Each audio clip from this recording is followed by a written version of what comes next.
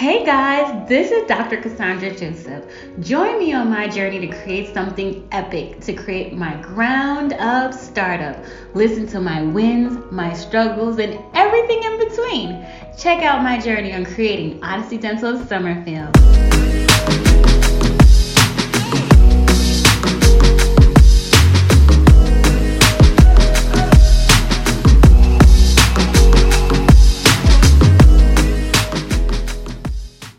To you then, like, if you can break it down to us, what's really expected when you get a contractor? I mean, assume you're talking to me and I'm like, okay, I'm about to do a startup, I'm thinking to do a startup, I just signed a lease. What do I need to expect from a contractor realistically? I would say if you go in not knowing anything, like this is your first project, you just don't know what you don't know, I think they're going to take advantage of you, not because they're just like bad people. It's just the nature of the game. You know, why tell you should spec everything line item by line item? Like, you need to let me know what nails you want, because if you don't, I'm going to use the cheapest dollar store nails that are going to last like half a year, a thumbtack, if I can get away with it, because I want to have a profit. Dentists think the same way too sometimes. We're like, you know, we want a crown, but we don't want to pay $600 for this crown. Where can we get a really nice crown, an aesthetic crown that's going to last, but it doesn't cost the most? So I feel like contractors do that, but sometimes it doesn't last. Where me, I want the most economical crown, but I also want a nice end result for my patients, and I want something that lasts. Mm-hmm. So you need to balance the two. And sometimes I feel like contractors may not know how to balance the two, where they still put out something that's quality and something that also helps them make a profit. So that's what I'm running into, where they're just putting things up real quickly, and some of it's not ideal. They're getting people to paint, and the painter is leaving streaks and paint all over the floor, and I'm like, this needs to be cleaned up. Where I'm pretty sure if I hired someone one-on-one to do a paint job, they would take more pride in the paint job that they did, and they know I would hold them accountable personally. Like, you know, if I'm paying you a premium or a fair price that we negotiated on, then you need to give me the end result that I'm looking for. Where I feel like when you hire a contractor, the contractor hires a subcontractor. Sometimes even the subcontractor hires a subcontractor. And sometimes the end result is not what the original person, the person paying for it, me, wants. So I think that's what some people need to expect from a contractor, is like sometimes they don't always do their best because they want to make a profit. And also you need to go in knowing exactly what you want and how you want it, or they're going to give you the cheapest of the cheap, because the warranty is only a year for everything they put in sometimes. So they're like, it just needs to last a year. Well, a lot of things to last a year. Yeah. But if you want something that's going to last, 20, 30 years, then I think you need to specify that and be very clear so you could compare apples to apples, because you could get 3 contractors bid on a project, and they're like, yeah, I'll do the paint job here for 5. One is like 20, one is 15. They're like, why is there such a discrepancy? I'm going with the lowest one. Well, are you sure they're using the best painters and the best quality of paint? Probably not. So don't always go with the lowest price. So I was going to ask you, like, so then, I mean, did you do that? Did you find out, like, okay, this is the type of nails I need, this is the type of, like, door handle I want, and then the type of car, like, how can you, I mean, do you have to nitpick? Like, how do you figure all that out? Like, I honestly, I didn't even know that, like, oh, this That's is the type it. of screws. You don't know. The thing is, I didn't know, Michael. I didn't know how detailed. I thought, I take the bigger things. Like, I know what flooring I wanted. I knew what type of solid surface I wanted. I knew what type of laminate I wanted. Like, the big aesthetic things I knew about. Yeah. It's like the minor little things, like the door handles. I didn't think I had to be that picky about door handles. Well, they put the cheapest door handles they could find. And and it's like little things like that. What else didn't I pick? Well, I changed my paint colors. And, of course, whenever you change any little thing, they want to change order you to death. Also, the millwork. I didn't have the millwork designed to the T. My architect was like, yeah, this is your millwork. Then when you get with the contractor here and that there, well, by the time I sat down with my contractor, I said, this is what I really wanted the design to be. Well, then it was like this big change order And I was like, I wasn't anticipating that. So I said, before you go in, don't rush this. Don't rush the design process. Don't rush the floor plan process. Take your time and line item by line item, pick exactly what you want. Don't leave it up to the subcontractor to pick anything for you. Anything. So it also empowers you, because when you go to different contractors, you're like, this is what I want, and I want you to bid it out line item by line item. You tell me how much it's going to cost to paint this place, how much it's going to cost to put in solid surface, how much it's going to cost to put flooring. So if there's something that seems out of line, like you're charging me $50,000, but another company is charging me $25,000, I want to know why there's a discrepancy. And I also may say, you know what, I'm going to take that out to bid, just focus on other parts of the project. I'll hire my own subcontractors to put in my beverage center, or to put in, I don't know, to put in the solid surface. Yeah. And I think it'll empower you, and you'll be able to get exactly what you want. So my second project will be like, you know, a lot more smoother. But this one, I've learned so much. I lost a lot of stomach lining. But you know what? I have a practice now. I'm seeing patients when they come in through the doors. They don't really notice all those little things that I know is going on in the background. So it's still a win, right? So yeah. I can't focus on that. You plan to do a second project? I have an expansion one day. Like, I have room to build 4 more operatories in the future. Once I reach capacity, you know, if I'm going to add an associate, I would probably want to expand eventually, or add some specialists in the mix. It just depends. You know, just naturally, you grow as a practice. Like, you never still have 1,000 patients. You know, over the years, you gain more and more patients. Before you know it, you run out of space. Well, since I built from the ground up, I'm not just going to get up and move. I'm just going to add to the building, since you know, we have room to add. Okay. I thought you were going to, like, build, like, another practice, and then you're like, I think I know what I'm going to do for my next practice. I'm like, dang, you're already thinking about your next one, there. No. So, when it comes to... Yeah, when it comes to the contractor, then, and knowing exactly what you want, I mean, there's so much that can go into play. Like, even, I mean, the type of, like, wheels you want, if you have a rolly, like, I don't know, whatever, right? So... do you have, like, a checklist? Is there a checklist out there for this? Is there a checklist? No, I think you need to start off with a really good architect. You know, there's a lot of places you could cut corners. Don't cut corners with your architect. Get you a solid architect that knows what he's doing when it comes to dental. Like, not just get, you know, you can get a general architect, but I didn't even get a general architect. We still left some stuff out. So I can only imagine if you got a general architect that never dealt with dentals. They don't know what they don't know. They don't what stuff know do they leave out for you? You may have an idea. Like, for example, if I could do it again, I would have loved if my architect designed my millwork to the T. You know, these are where the poles go. This is the color of the poles. This is, like, I wish he really designed it to the point where when we got a bid back, it was exactly what we wanted, where I had to go back and sit with the contractor and try to design it myself. And that's when I got surprised with, like, thousands of dollars of change orders. He was like, oh, if you want this, it's going to be this. If you want that. And I was like, really?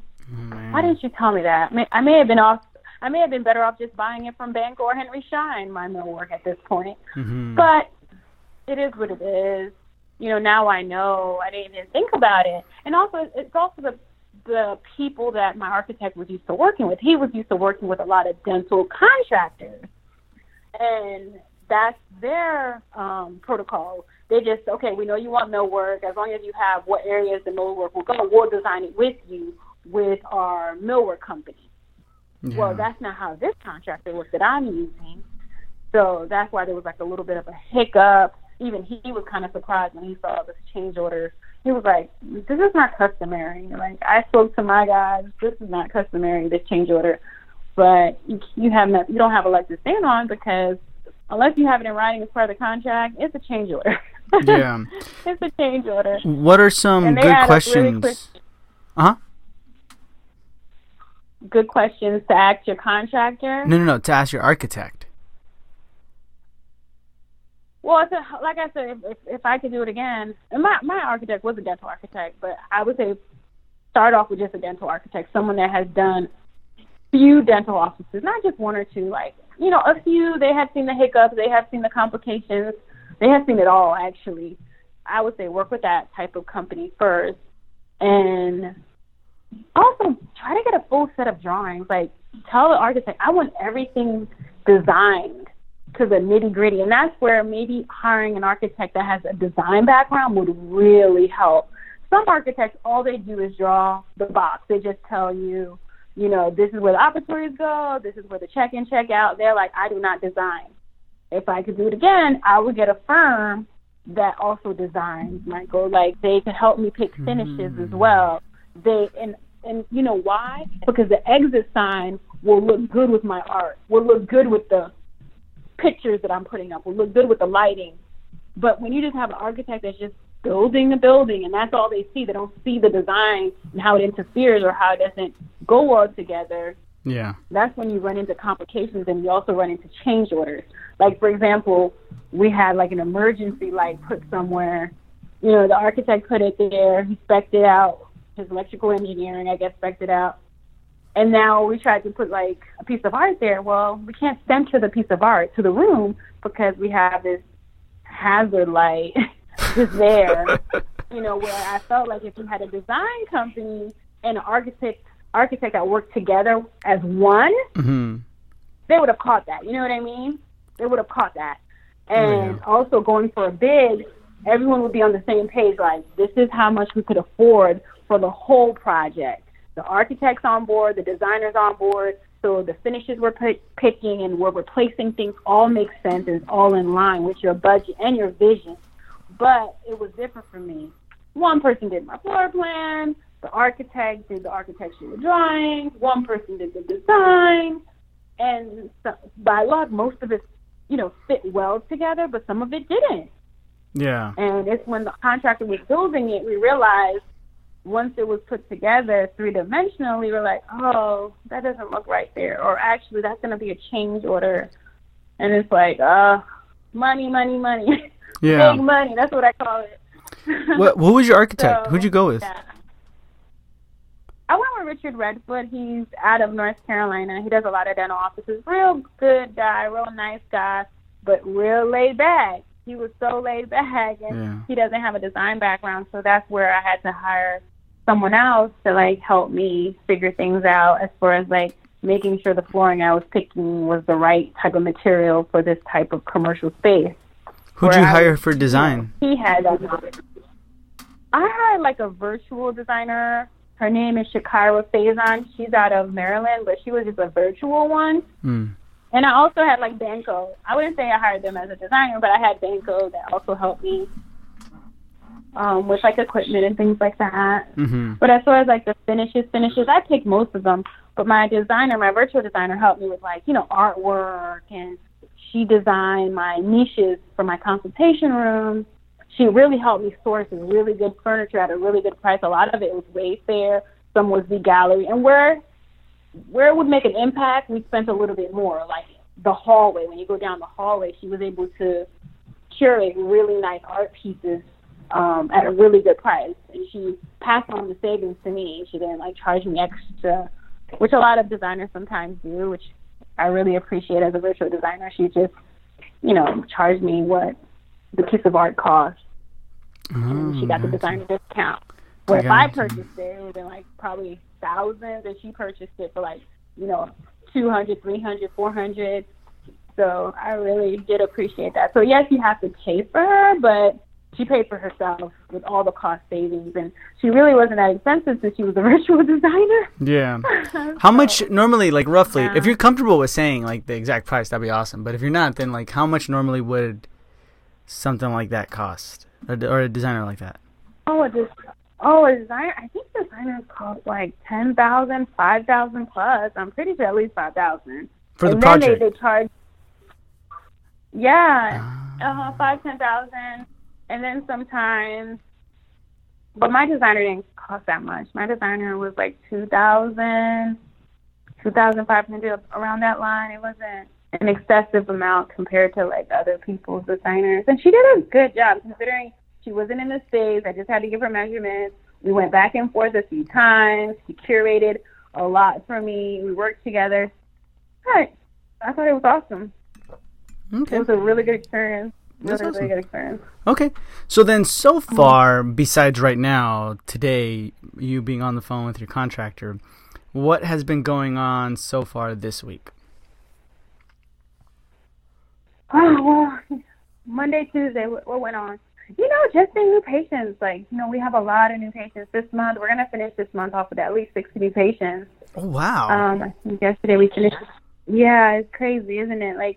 I know Monday we came in, we had 53 new patients total. So then we saw more new patients on Monday, and then more new patients on Tuesday. I can't remember right now off the top of my head, but I'm pretty sure all of Friday.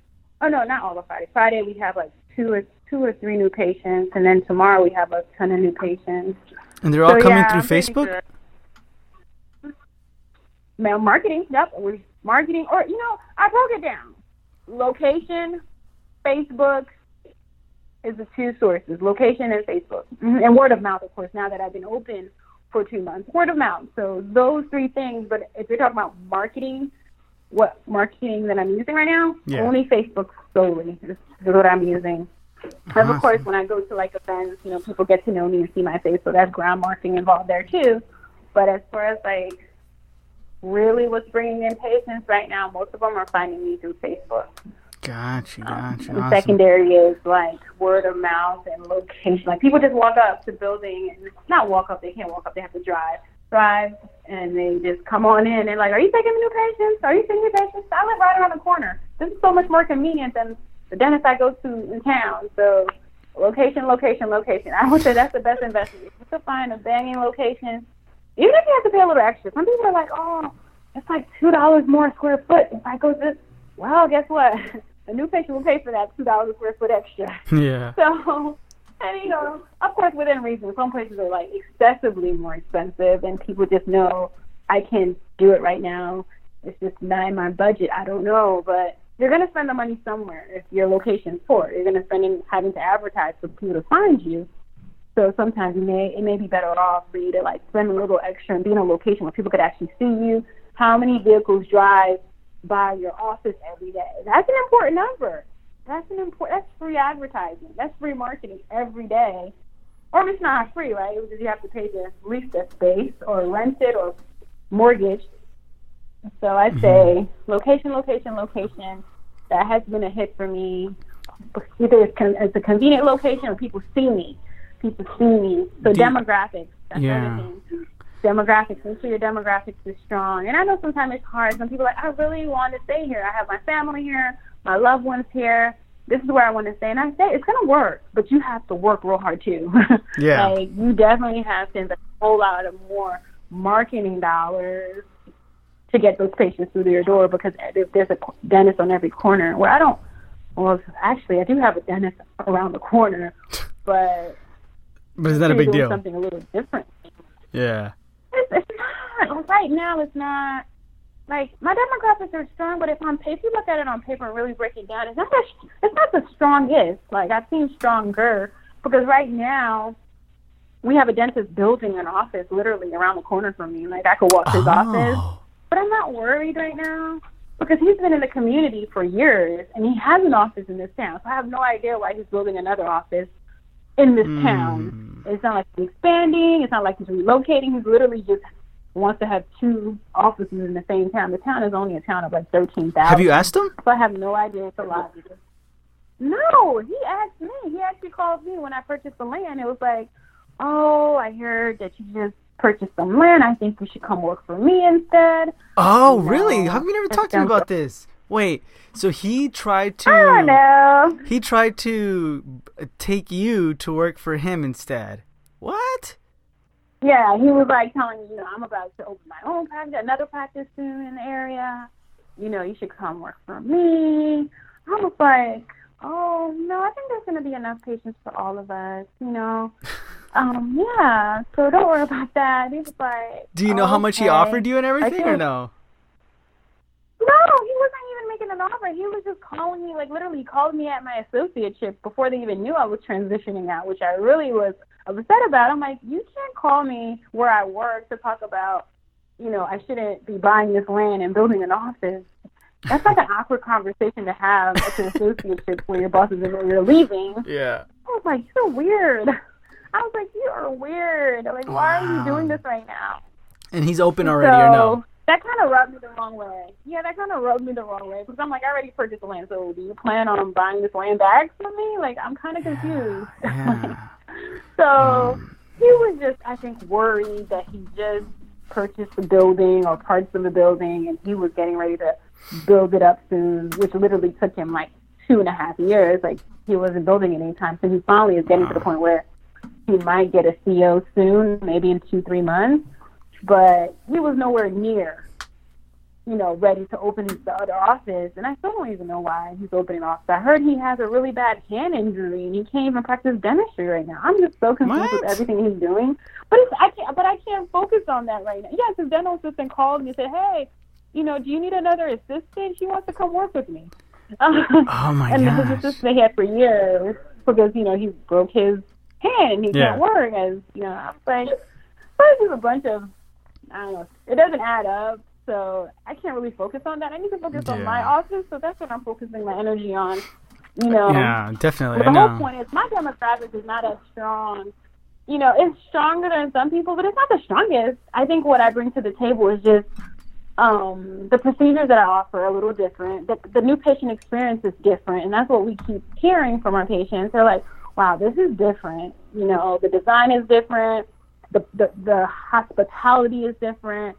The way we treat our patients is just different than what patients are accustomed to. Like, we really pride ourselves on exceeding our patients' expectations. We really want to make an epic dental experience, and we hold ourselves to that standard every single day and every opportunity we have. Like, for example, our patient's getting cataract surgery today. She's getting cataract surgery today. Well, as a team, we all signed a card for her on Monday and put it in the mailbox. She's right here in the community, and we sent her flowers. How many dentists are doing that? Why? She came to us last week and did like a $1,700, treatment. And it's not like a big treatment plan, but she came, paid cash, and they have to fuss with her insurance. And she's just a really sweet, older lady. And I was like, oh, she's having, surgery in her eyes soon. Let's go ahead and send her a bouquet of flowers and a nice card to tell her, we're going to be praying for her. We know she's going to do very well. And she scheduled another appointment to come see us in probably 2-3 weeks. I'm pretty sure when she sees the flowers, it's going to put a really big smile on her face, right? Yeah. Yeah, definitely. And I think she's going to call and say thank you, and she's probably going to tell her friends and her family. And we don't do it just for that. We really want to make sure she's well cared for, and she knows that we're thinking about her. So that goes a long way. And I think, once again, we're building raving fans and ambassadors for our practice, and patients are talking about it. And they tell their friends, and that's why right now word of mouth is pretty high up as far as where are we getting our new patients. Well, a lot of it's word of mouth too now. Yeah. So, and those are things you need to do, and that's why I can't really worry about the office around the corner. They're not doing that. They're not doing that. I can't tell you 100% for sure, but I'm pretty sure they're not. Yeah, because it's like, honestly, like, if you think about it, you never, and honestly, Cassandra, like, there's some people today who, if you were to send them like what you did, send them flowers for their cataract surgery, they haven't received flowers in like the past maybe years, right? So to get that, it hits another emotional string. It's not just like, oh, this is nice. It's more like, oh my gosh, like who does this now? You know what I mean? Like, who really does this? And you do it. So it's a whole, I don't know. It's more than a talking point, I think so too. I just got a message yesterday from a patient. She brought her mother with her when she came for her cleaning. Like, she did the new patient exam. She came with her mother, came for her cleaning. Didn't come with her mother, but she sent me a message. Or no, she didn't send me a message. She told me that her mother had a bad fall. And we have parents and grandparents. When we hear that they have fallen, it makes us nervous because they don't feel the way we do anymore. So I was really nervous for her, and her mom's doing well now, but as a team, once again, we made sure we put a card together and sent it to her mother. And through her address, we didn't know the mother's address. She thanked us for that. Thank you so much for sending my mom a card. Even though her mom's not a patient here, but we've met her mom. And those are the little things where you're building relationships. It's not just dentistry. You're building a a relationship, and that patient's going to be a lifetime patient. Their family, their friends are going to be lifetime patients because you know them on a more personal level. Mm-hmm. It's just not a consumable type of good that you're providing. And, yeah. And I think it builds a lot of trust. I think it goes beyond the point of, like, sometimes we're so involved in, like, the minute things, like the numbers, the collections, and how. So, for example, like, in the last practice I worked with, if we were to suggest things like this, they're like, how is this bringing in new patients? You know what I mean? And it has to go beyond that. It has to go beyond, like, okay, it's not about bringing in new patients. It's about being, like, a good human. You know what I mean? Like, you just really have to feel for them. Exactly. Yeah. And the money will come because even though you're like, how is it going to bring me new patients? You're right. We're not sitting down here thinking, oh, it's going to, Miss Kozak is going to bring us 10 more patients if we send her. No. But you know what? It actually happens that way. It just happens, but it's not because we're pressuring the patient or anything. But when you treat people well, it's just psychology, reciprocity. When you give someone something, they want to give you something back, whether it be a compliment, whether it be a thank you card, whether it be, oh, you should go to my dentist, right? Yeah. Like, people just do that naturally, and you don't have to seek it. You really don't, because that one lady that I sent a card to her mother, she made an appointment, and then she already made her 3-month recall appointment. Plus, she referred her sister, and then she invited me to speak at some event she's having about how there's a correlation between your oral health and your heart. And I'll be in front of an audience of 300 people. I'll have a 10-minute talk with them. Plus, I have a little table. You know, I'm being exposed and being placed in a platform to let people know, you know, how important dentistry is. And just naturally, I'll probably get patients, Michael, just because I was able to treat her well and be kind to her mom. I didn't have to ask her for this. She invited me. So it does produce patients, and you really don't have to do too much for that. And I don't sit there and calculate it, but you're right. Just treat people well, and they'll come. They'll come. You don't have to stress over that so much. Yeah, you don't have to. You're right. Okay, and then so right now, it's time to vent. What's been your biggest concern, and how is it making you feel? My biggest concern, you know, I'm just excited so far still about being, you know, a practice owner and walking through my own doors and setting my own hours. Yeah, still have to produce money to pay those bills, though. Mm-hmm. But I don't really have too much to vent about on the practice side. I think it's more the contractors. It's all the background stuff that patients and my team members don't see that takes away from the practice, meaning time from the practice. Like right now, it's my day off. It would be great if I could sit down, pay my bills, you know, make sure I'm on a budget and everything makes sense. And I had a 3-hour meeting with my contractor walking throughout the whole facility saying, okay, this needs to be fixed. This needs to be fixed. When is this going to be fixed? When are we going to coordinate when patients are not here to fix it? So things like that. I think that's like my biggest, I guess, heartburn right now is my contractor. Even though like they're good people in general and they do decent work, there's still a lot of back and forth about who should pay for what, who's responsible for what. Mm-hmm. And it's just like, oh my God, who has time for this? Who has time? I went to school to be a dentist, not a subcontractor or an attorney. And that's what I feel like sometimes. I'm stuck in between that spot sometimes. Yeah. So, yeah. No, I get you. That's the biggest thing right now. What about who you call the devil, Delta? How's that coming along? Delta. Okay, you know what? I call him the devil, but it's all good in the sense that, you know what? Regardless if I have a Delta patient in the chair or I don't have a Delta patient in the chair, I still have to pay for that chair. So that's how I see it as well. They are still bringing in some revenue into the practice, but I do give Delta a nice check for about $125 to $150 check for every patient that they send my way, because that's a write-off on every new patient. Man. And it just burns my heart. It just burns my heart when I see these write-offs. I'm like, what is going on? Like, why? Yeah. You know how much I could pay in Facebook ads for that type of money? Like, I calculated every new patient is $433. Delta Dental pays me they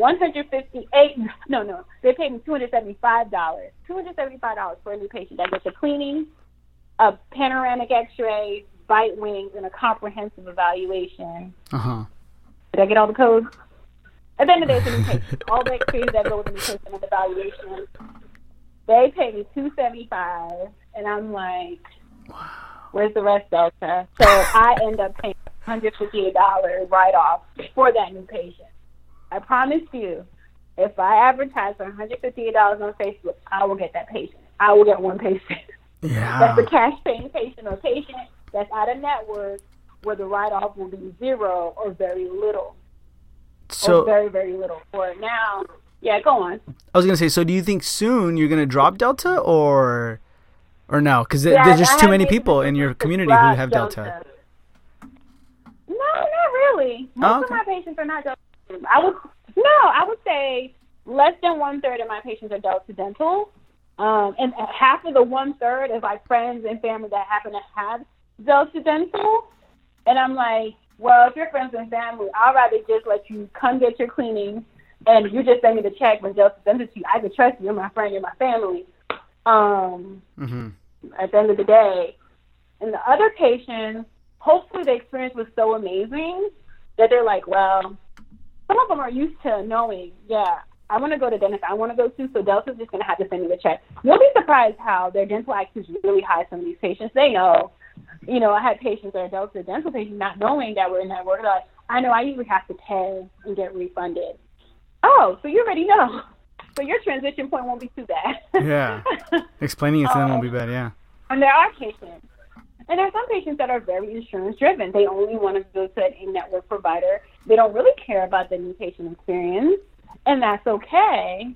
But once they're here, I notice all the patients that are out of network, which is all my patients except Delta, they don't mind paying that $25 copay, we call it, because they're used to paying copays, one. And two, they're like, this is worth it. Like, I had patients that come from, like, a different town where I used to work, which is 45 minutes away. When they come here, they're like, oh, is she in network? Because, you know, she was in network before. My friend us will say, Shantae will say, no, we're actually not in network. But so there'll be a little copay, and she'll tell them, like, you know what, it's okay, it's worth it. And they'll come. I think you just have to have, you know, a clear policy and say it with confidence and let them know and just take control over the conversation, like, and let them know about your office. You know, how, you know, we offer a great new patient experience. We have a relaxation room. We have amenities. You know, we customize a treatment plan to fit your needs. We have various options for financing. I think you have to take control over the question and not just make it about insurance and are you in network. Make it more about the experience and how awesome it would be and how great our team is and, you know, how we love taking care of our patients. And they're fine. We even have grocery show patients who are not in network with. They don't send us the check. Yeah, you're right. You're right. Go on. No, I was gonna say I think mainly you hit like it on the head. I feel because I think mainly the people who are like really very very what I've noticed is who are very very insurance driven. It's because maybe they've never really had a really great patient experience. You know what I mean? Or new patient experience. They just kind of sat in every single, like, it's almost like every single waiting room that used to be like in 1990. You know what I mean? You sit there, you wait, read a magazine, and then you get called up. Even if they're like, yeah, your appointment's at 9 a.m., right? You sit there an extra 20, 30 minutes no matter what, and then you get, you know what I mean? So it's like, the only thing you can be concerned about is about, like, the price, right? Like, oh, why am I paying more for this? Why am I paying? But then, if you experience a new patient, like your type of new patient experience, I think that's kind of like, what is this? What's happening? Oh my gosh, right? And then you kind of understand now a little more. I don't know. That's my opinion. Exactly. Especially when you let them know they actually do get the money. Like, we do take your insurance. And the question is, are you able to use your insurance here? Yes, you are able to use your insurance here. But the way your insurance works, they pay you. They send you the check. So what most of our patients do, they may just put on a credit card or care credit, and as soon as their, you know, check comes in the mail, they pay it off. And Delta Dental is really good at giving you the check within like 2 weeks, so they really don't have to even worry about finance charges. It's just the patient having the money up front to pay for their services. So we're going to see how it works. And at this point, patient flow is not the biggest concern. Knock on wood, right? You don't want to say that too loudly. So I think even if Delta patients are like, we're just not going to that office, I would be okay just seeing the other, out-of-network patients where their insurance does assignment of benefits, where we still take insurance, we just are not in network. And patients are fine with that. There really are. A lot of the employers do have Delta, but there's a lot of employers that don't have Delta. So we're fine. And my other dentists that I have in the community, they take Delta Dental, and that's why I was going to take Delta Dental as well. But then when I started seeing the write-off, I was like, why? Just because other dentists are taking it, I can just say yes. It was like a high-end Medicaid type of thing, I felt like. Yeah. That's an analogy someone gave me, and I was just like, why am I taking such a write-off when I'm giving the patients such a cool experience? Like, literally, I'm giving out Sonacares for new patient exams, take-home whitening. I'm doing, like, really nice things, sending them flowers if I think it's appropriate. Like, I'm really going over and beyond. I'm rolling out the red carpet here. And I'm like, I should just focus on that, the experience, and not, which insurance is going to, like, send me patients. So that's my form of advertising. Well, maybe I don't need Delta Dental to send those patients. It's okay if they don't, right? Yeah. It's like you don't have to do every marketing thing that's out there. There's so many ways to market. And I think Delta Dental is one of the ways people market their practices. And I don't have to use Delta Dental to market my practice. I think that would be so interesting if you did, to create content, I think everybody would listen. But, at the same time, don't do it just for that. Because I think it would be so interesting if you did, tomorrow you say, you know what, I'm going to drop Delta Dental. And then I think people would be like, what's going to happen? You know what I mean? I got to listen in. But I am dropping that. Literally, I have to, that's on my to-do list. I'm writing a letter for my patients to let them know that we no longer will be taking Delta Dental. And I need to do it now. I need to cut the cord now. I only have maybe 25 Delta Dental patients or 20. Like I said, half of them are friends and family, so it's not like I have 100 plus. So before I get to the point where I'm really going to disappoint a lot of people or rub people the wrong way, I need to do it now before it gets out of control and half my books are Delta Dental. Mm-hmm. You're going to be 100% fee-for-service then? I don't really call it, but the fee-for-service means, this is cash. I need your cash, and you need to work out your insurance yourself. I still take assignment of benefits, meaning your insurance pays 50%, you're responsible for 50%. I take the 50% ahead of time, and I wait for your insurance check to come in. So is that fee-for-service? I don't know. I don't know. You have a membership plan too, right? But I'm not going to be a network. I do have a membership plan where they get, between 10 to 15% off, and for $350 they get 2 cleanings a year. It works out fine. Is it your own membership plan or? Yeah, my own membership plan. I just do it in-house. I don't have a third party that helps me out with that. Unless you have a lot of people in the membership plan, I think you can manage it in-house. We just have an Excel sheet. We charge for it in full. We don't have the monthly plan, which I think if you have a monthly plan, it would be nice to hire a third party to keep track of that. Mm-hmm. But we just have them paid in full. Most patients are okay with that. Our new patient exam fee is $433, so we offer the plan for $350. As soon as they compare those two numbers, it's a no-brainer. They're like, "Oh yeah, I'll take the membership plan." Yeah. They're happy with it. They're really happy. They appreciate it. But yeah, I'll be adding that word this week, pretty much. After I send Delta Dental that letter saying I no longer will be in the network. Yeah. I was just thinking about all these write-offs. Literally last month, I think my write-off with Delta Dental, well, not just Delta Dental, but maybe, is it Delta Dental? It was like $3,000. You know how much I could spend in advertising with $3,000? I was like, no. Yeah, that's a ton. No. Yeah, wow, man. Okay, so this is going to be interesting. This is really going to be interesting. I may have to, prolong even longer the recordings, because, you know what I mean? Make your season longer, because I want to see what happens. You know what I mean? yeah, because I want to hear, how, because that's everybody's biggest, I think, fear right now, especially as a startup. And you see it. You see the post on the Making of a Dental Startup group. They're like, I think I'm going to start accepting insurance because I'm not seeing enough new patients. So I don't know. What are your thoughts on that? You're right, but I guess right now, okay, so this month I'm on track to see 60 new patients, right? 60 new patients. So just naturally how it works, you tend to go up, like more new patients. It's rare that you just trend down. You just plummet to 2 new patients all of a sudden. So if we keep trending with 60 new patients or 50 new patients, that's okay. And if we drop Delta, let's say we do 60 and we drop Delta and we go down to 50, that's still okay. Right now, I feel like I can't see all these new patients anyway and be productive. So I need to see a little bit less new patients and focus on productive type of cases, meaning like get the work in, do the quadrants of dentistry, do the crown and bridge, where right now it's like new patients. It's like there's one day where I literally saw 7 new patients. Yes, I was busy, but is it the most productive day? No, it's not. So I need to get that balance. I don't think one provider needs 60 new patients. Yeah. So maybe weeding out some of the Delta dental patients, which I think a lot of them are still going to come here. I think sometimes we have it in our mindset is a little different, where we're thinking, well, they're not going to come here if they have to pay out of pocket first and then get reimbursed.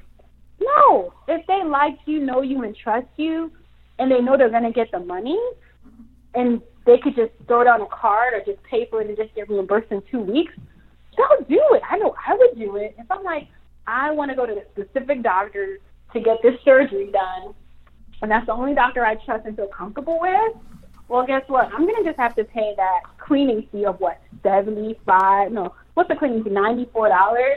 I'm going to pay for $94 out of my pocket, and in a month, I'll get my reimbursement and be fine. I just know I have to prepare myself for that.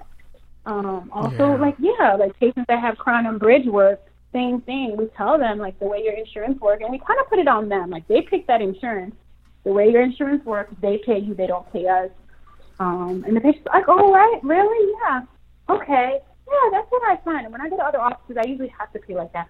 So they put it on care credit. Yeah, you still give care credit 10%, but it's a whole lot better than the 30% I'm giving Delta Dental. Yeah. Like, Delta Dental is like a 30% cut sometimes.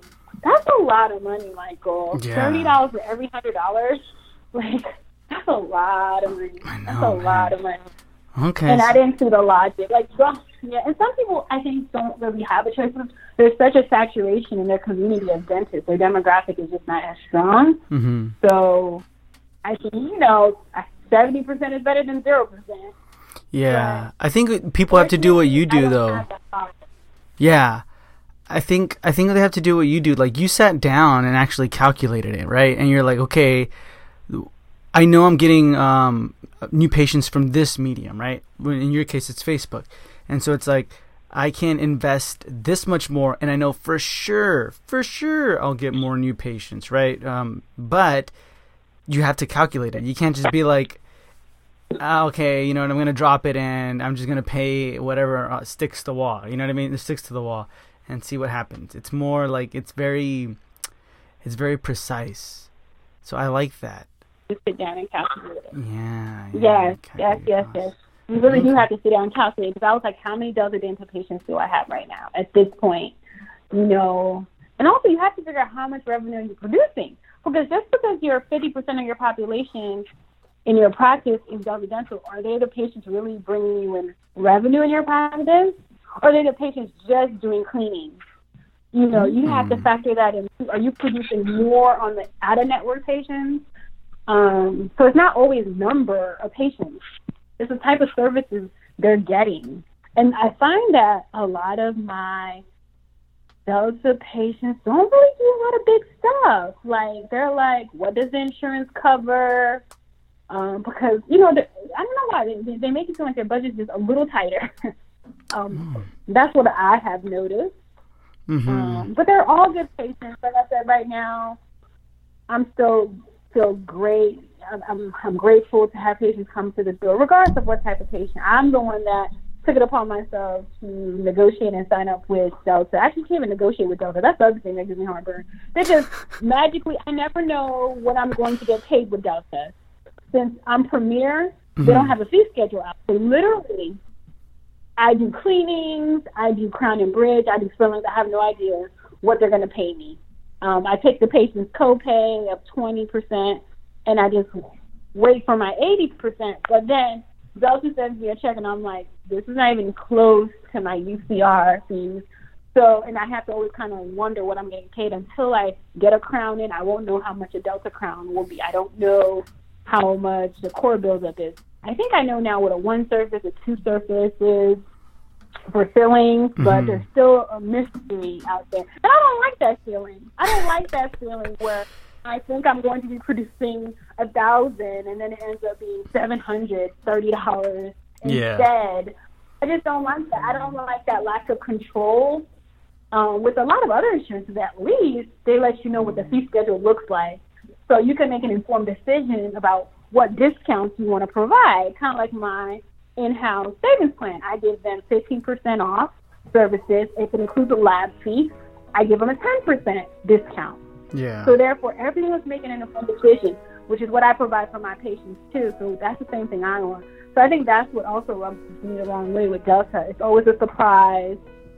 So I don't like it. I don't like it. Okay, so then I would ask you what's next, but we kind of already know now. Like, what's next is you're dropping Delta, and on the next episode, we're gonna see how that plays out so far for the rest of the for that week and so forth. But alrighty. Yeah, let's see how that goes. Well, you know, we could always sign back on. So what's the big not what's the big deal, but let's say I'm like, oh man, you know, this is just not working. Facebook, Google AdWords, or everything else I'm trying to do, ground marketing, it's just not enough.